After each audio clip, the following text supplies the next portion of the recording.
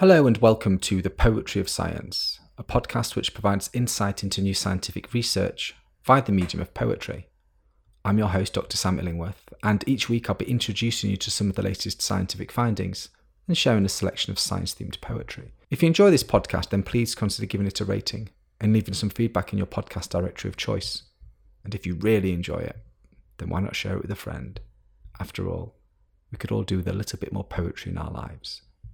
In this episode, I'll be exploring new research, which has found that ancient residents of Teotihuacan reshaped the landscape in a way that continues to influence modern construction in this part of Mexico.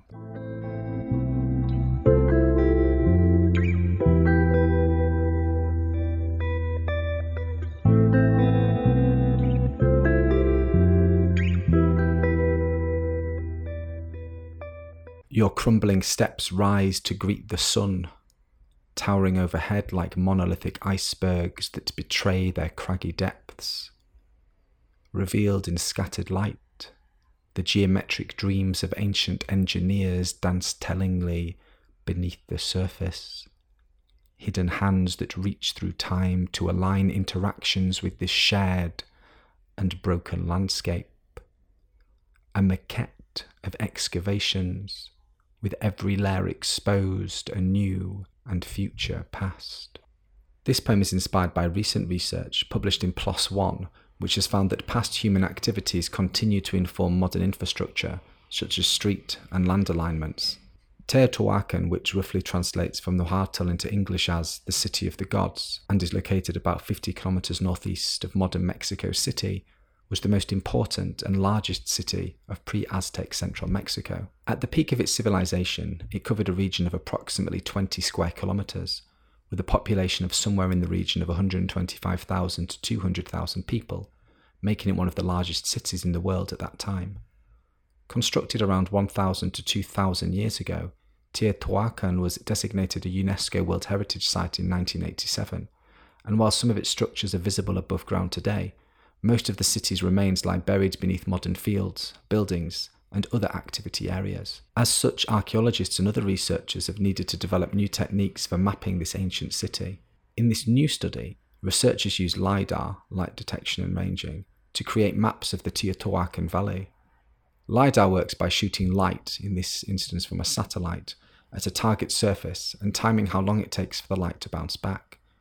Based on those intervals, it is possible to observe slight changes in elevation in extremely high resolution, and as such determine what lies beneath the surface and how the landscape has changed over time. The researchers found that the builders of Teotihuacan did an incredible amount of excavation. In just one region alone, over 370,000 square meters of artificial ground, accumulated over 300 years of construction, quarried elsewhere in the Teotihuacan Valley. This major reshaping of the landscape has also been shown to affect the arrangement of modern construction and activities. For example, almost 17 kilometers of the hydrological systems visible on the modern terrain were excavated by ancient Teotihuacan engineers and builders. Unfortunately, this research also revealed that since 2015, over 200 features from the ancient city have been destroyed by mining operations. The research team will now collaborate with the Mexican government in using these new maps to provide a benchmark for the current status of Teotihuacan's cultural heritage, thereby helping to make sure that it doesn't disappear under more human development. Now that you've heard the science, let me read the poem to you again. Your crumbling steps rise to greet the sun, towering overhead like monolithic icebergs that betray their craggy depths. Revealed in scattered light, the geometric dreams of ancient engineers dance tellingly beneath the surface. Hidden hands that reach through time to align interactions with this shared and broken landscape.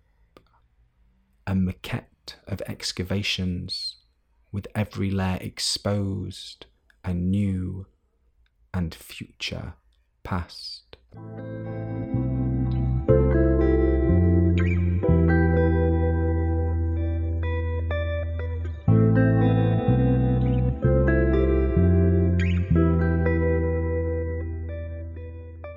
In this section of the podcast, I like to share a poem written by another poet on a topic related to the science that has been discussed so far. In this episode, I'll be reading Flower Song by Francisco Xavier Alarcón. Francisco Xavier Alarcón was a Chicano poet and educator who was born in Wilmington, California in 1954. He moved to Guadalajara, Mexico with his family when he was 6 and then back to California when he was 18. Alarcón graduated from California State University, Long Beach and Stanford University, and it was during his university studies that he started writing poetry.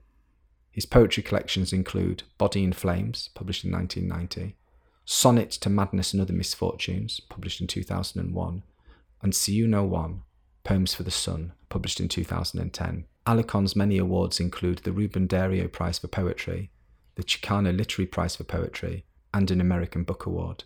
He died in 2016 in Davis, California, at the age of 61.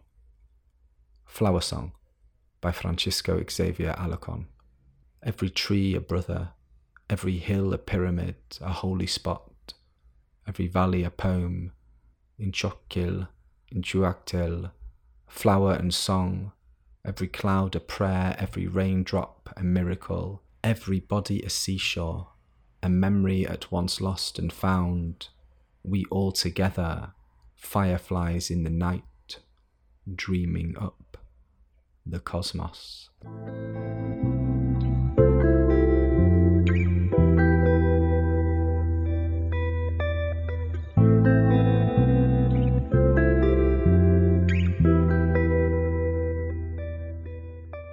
Thank you for listening to The Poetry of Science. If you want to find out more about the scientific study featured in this episode, or read any of the poems in full, then please visit the show notes at scipoetry.podbean.com. That's scipoetry.podbean.com, where you can also find out how to get in touch with any questions or comments you might have. Thanks for listening.